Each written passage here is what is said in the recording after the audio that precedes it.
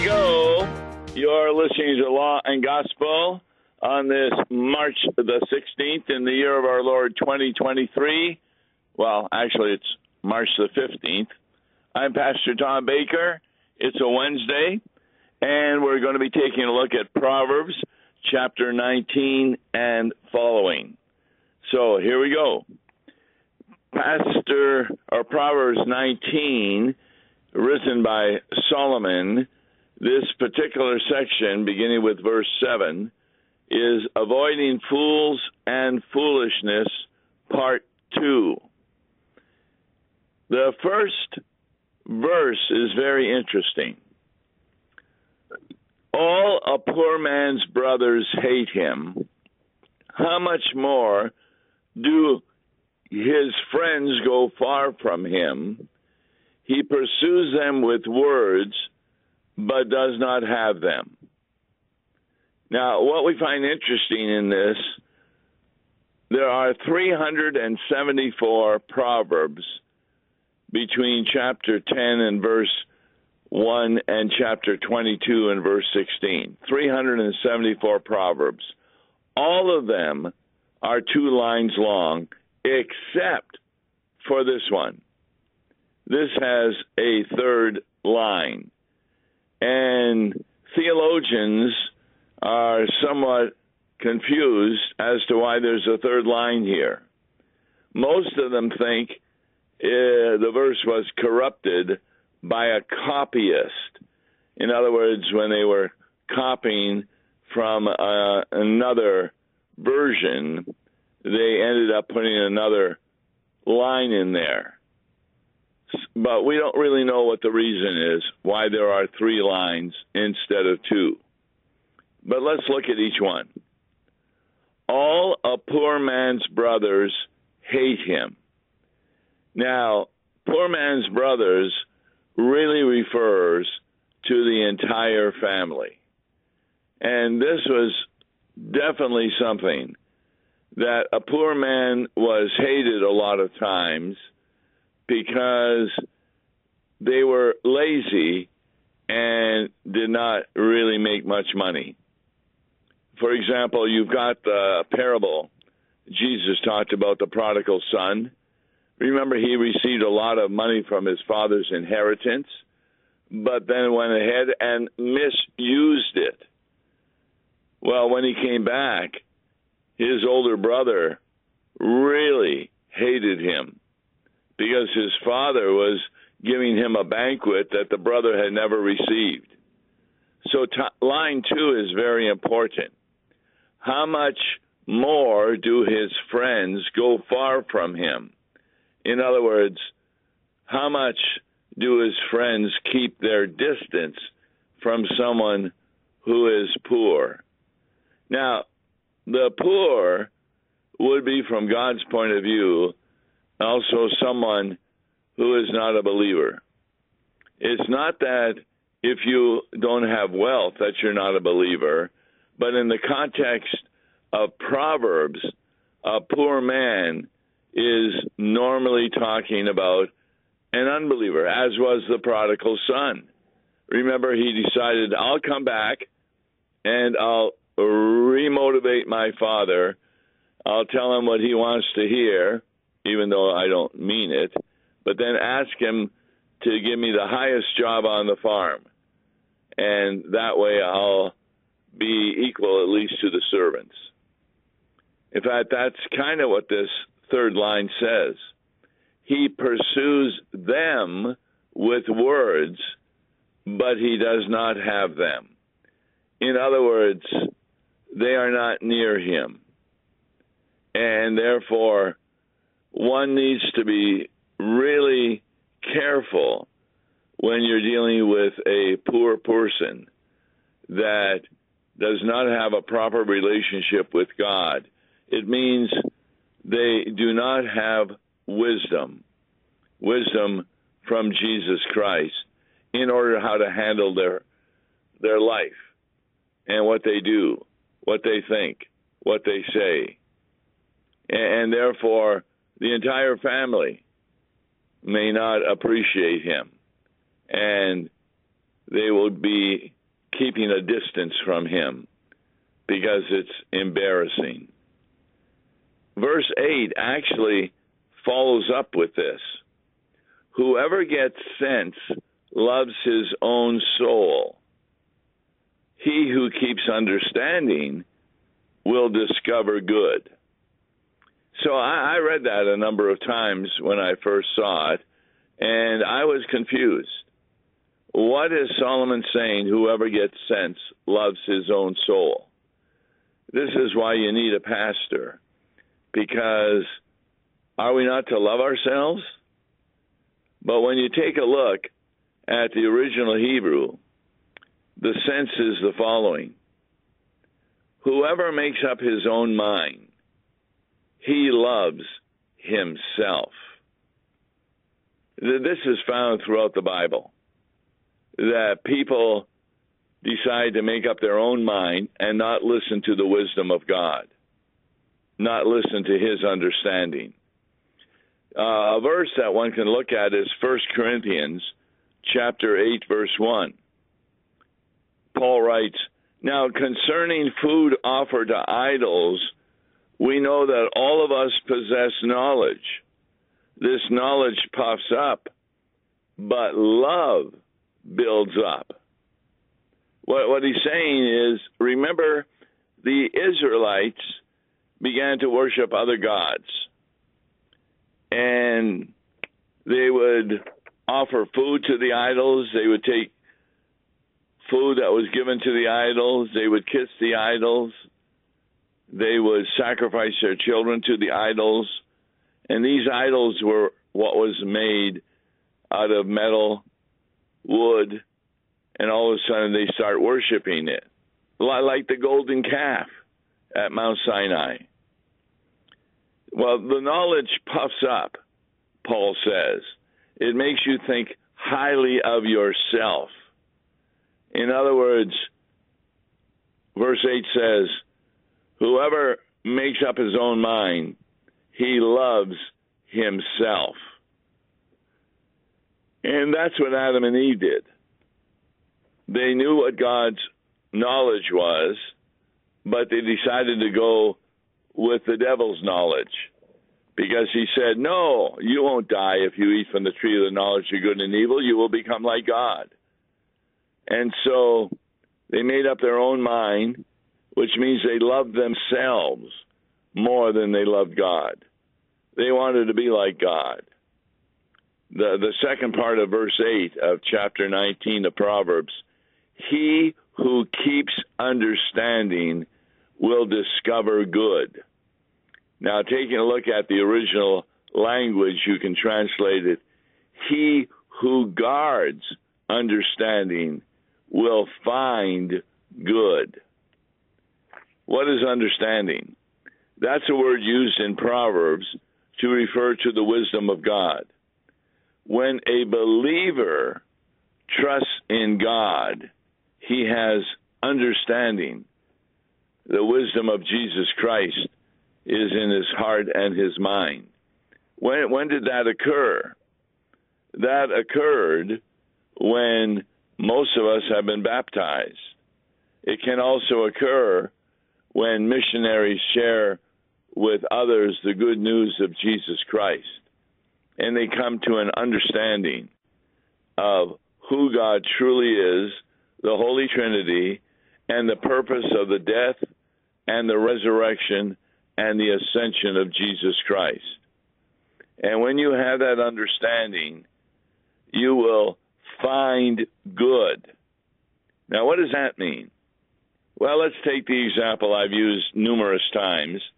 I go to a hospital, and a member is about to have surgery, and he or she is quite worried about the surgery.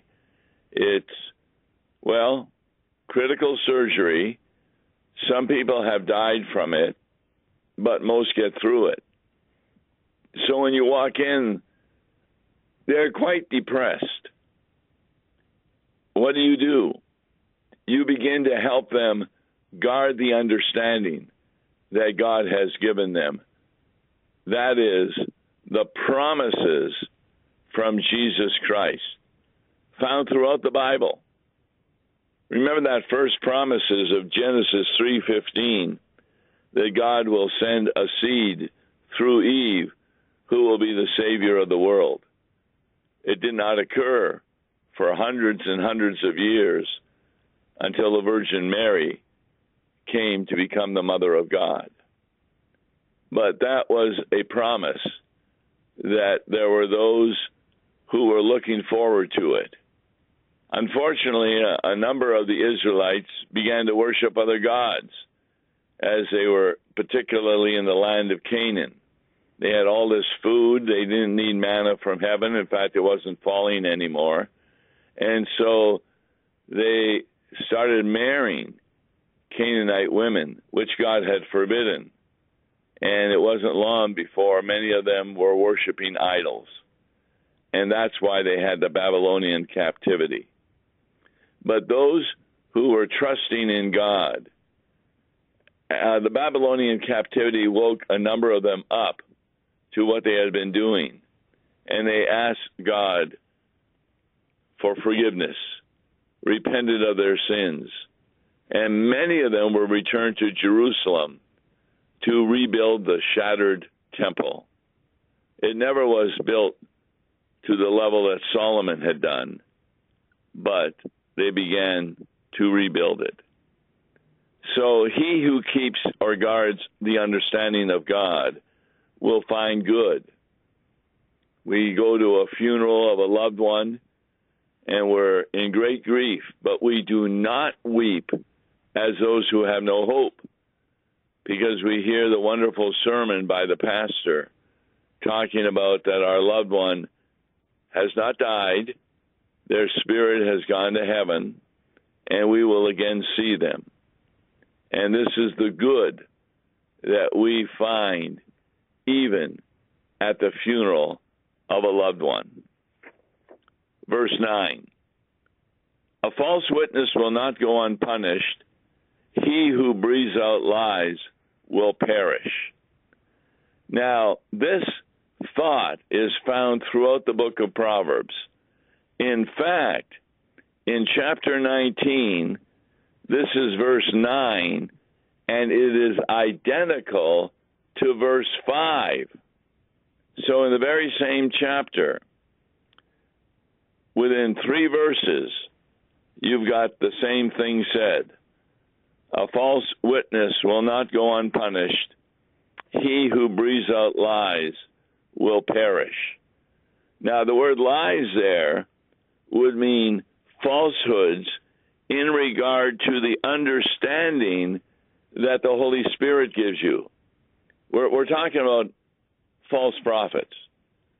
For example, we talked about not long ago that there was some pastor, he's not Lutheran, but he said, I will not get this virus going around because I have faith. And as soon as I heard that, I said, I wonder what he says when his members die from this virus. How can he bury them if he says that when you get the virus, it's because of a lack of faith? Christian pastors are only to bury those who have given evidence of their faith. And therefore, he who breathes out lies can perish, which means the word perish here means to go to hell. A false witness will not go unpunished. Now, a lot of times that punishment may not be connected to their false witness. They may have a serious car accident, come down with a disease, for example, AIDS. There's no doubt that many received AIDS as a punishment for their illicit lifestyle. But there were those who received AIDS because properly they needed a blood transfusion, but it was corrupted with the AIDS virus. And so they came down with AIDS. Now, that was not God giving them a punishment as he was doing with others who were living an illicit lifestyle. In fact, remember all the disciples were martyred except for John on the island of Patmos. That was not a punishment. That was part and parcel of the persecution promised in the Beatitudes, that's actually one of the blessings you receive, to be persecuted when you speak the word of Jesus Christ. How many parents are going through that right now, where they're trying to bring up their children with the knowledge of Jesus, but guess what's happening? Their children are falling away from the church. Many of them because they don't agree with the morality of the church. In fact, that goes back to verse 8. Whoever decides to follow his own mind loves himself, not God. In contrast to those who guard the understanding from God, will discover good all throughout their life. Because that's a promise. Nothing but good happens to those who love God. It's not that we don't have suffering or injury or bad things happen in our life from a human point of view, but God is careful to make sure that they work out to our good. We can only imagine how many times God has kept the devil from trying to hurt us or tempt us because God knew we did not have the strength to overcome it.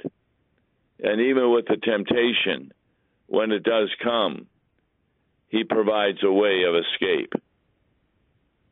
Verse 10, it is not fitting for a fool to live in luxury, much less for a slave to rule over princes. Now, this is helpful because the first line is probably not understood when you read it in the English. It's not fitting for a fool to live in luxury. But the second line gives another example of what God is talking about. Much less is it not fitting for a slave to rule over princes. Now, the word slave can also mean servant. So let's say you hire a servant to cook your meals, and you tell the servant that on Wednesday night you've got friends coming over who really like Chinese food, and that's what he or she is to cook. But then the servant says, no, I'm going to cook a roast instead. That's what I prefer to do. You see, that is a servant ruling over leadership. In other words, what God is saying in this verse is that he has set up proper authorities in each area of life. And therefore, that authority means that an individual needs to listen to the authority over them. Recently in a Bible class, I said, in a marriage, who has the authority over a wife? And nobody would give an answer. Some of the wives had strange faces when I asked that question because they were sitting with their husbands. And they all imagined that the answer would be the one who has authority is their husband. But I had said something, and one of the women in the class suddenly just spoke out, Jesus. And I looked at her and I said, why'd you say Jesus? And she says, well, I'm not really sure, but you often tell us that any time you ask a question, say the word Jesus, and it's usually the right answer. And I said, that's correct. The authority over a wife is always Jesus. Now, it comes through the husband, let's say they have a baby. Well, he has the authority to see that the family worships properly and raises their children according to God's love and mercy. And therefore, he would want the child to be baptized. The wife obeys the husband because she's really obeying God. If the husband ever tells the wife to do something that is a sin, the wife should disobey her husband because he is no longer speaking as the authority of God. I would say in our marriage, 90% of the decisions that are made have nothing to do with the Bible. Like what food should be bought at a store. My wife is very interested in how much salt does it have, how much sugar does it have. She's trying to keep me healthy. So I can't say, you better make me this. Even though I may love it, she at times will do what God has informed her to do. Similarly, you've got all kinds of decisions in the household. What kind of shingles should be put on the roof when there is damage? What kind of paint should be used to paint the rooms? There's nothing in the Bible to tell the husband what to say. And so you come to an arranged agreement. And remember, because the wife has the authority of Jesus, how is the husband to treat the wife as Jesus treated the church, to the point that he's willing to die for her?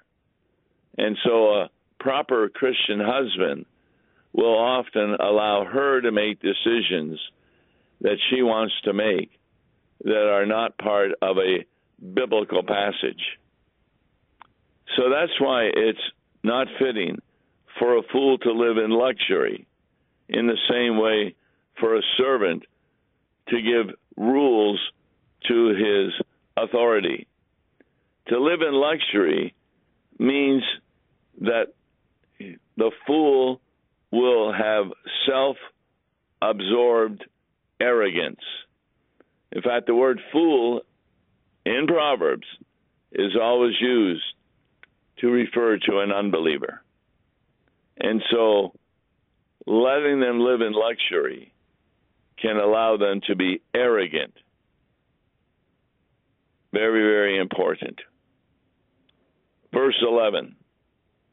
Good sense makes one slow to anger, and it is his glory to overlook an offense. Now, taking a look at the original, one can say this: good sense is really the sense that one receives from the Holy Spirit. And it makes one slow to anger, which means you don't lose your temper instantaneously. You may come to a time of proper anger, but this means that there's time between what happens and proper anger. Jesus was often angry with his disciples. Sometimes it was instantaneous, as with Peter, saying to Jesus, "We'll protect you from being crucified." No, get thee behind me, Satan.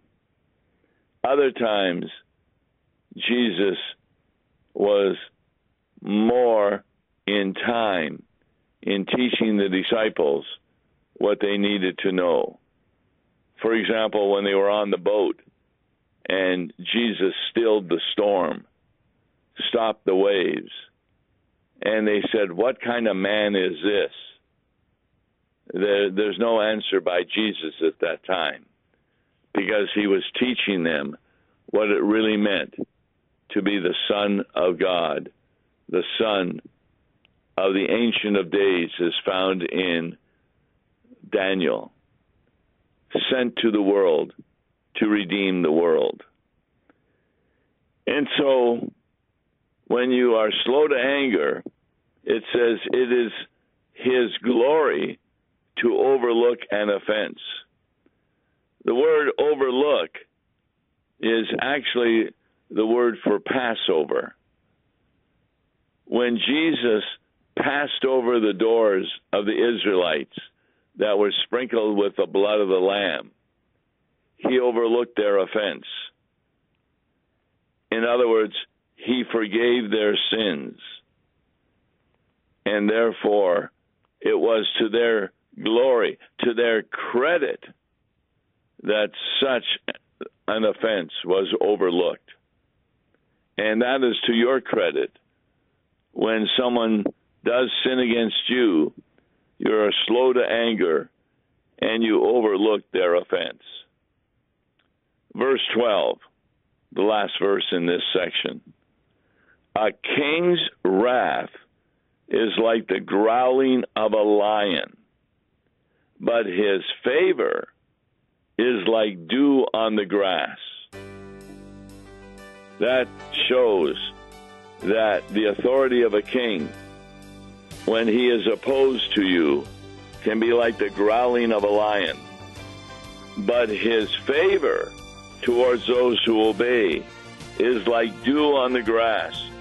And that word dew is used throughout the Bible, including Isaiah 26 and Psalm 110, to refer to the resurrection. I'm Tom Baker. Join us tomorrow on Law and Gospel. Listen to Law God and Gospel bless you. Morning at 9:30 on KFUO. For a tax-deductible gift to Law and Gospel, please make your check out to Law and Gospel and mail to Law and Gospel, P.O. Box 28910, St. Louis, Missouri 63132, or call toll-free 1-877-267-1962. Views and opinions expressed on Worldwide KFUO may not represent the official position of the management or ownership of KFUO, the Lutheran Church Missouri Synod. If you'd like to comment on programs or topics heard on Worldwide KFUO, write us at KFUO, 1333 South Kirkwood Road, St. Louis, Missouri 63122. You can also leave a question or comment on our comment line at 314-996-1542. We are the messenger of good news, Worldwide KFUO.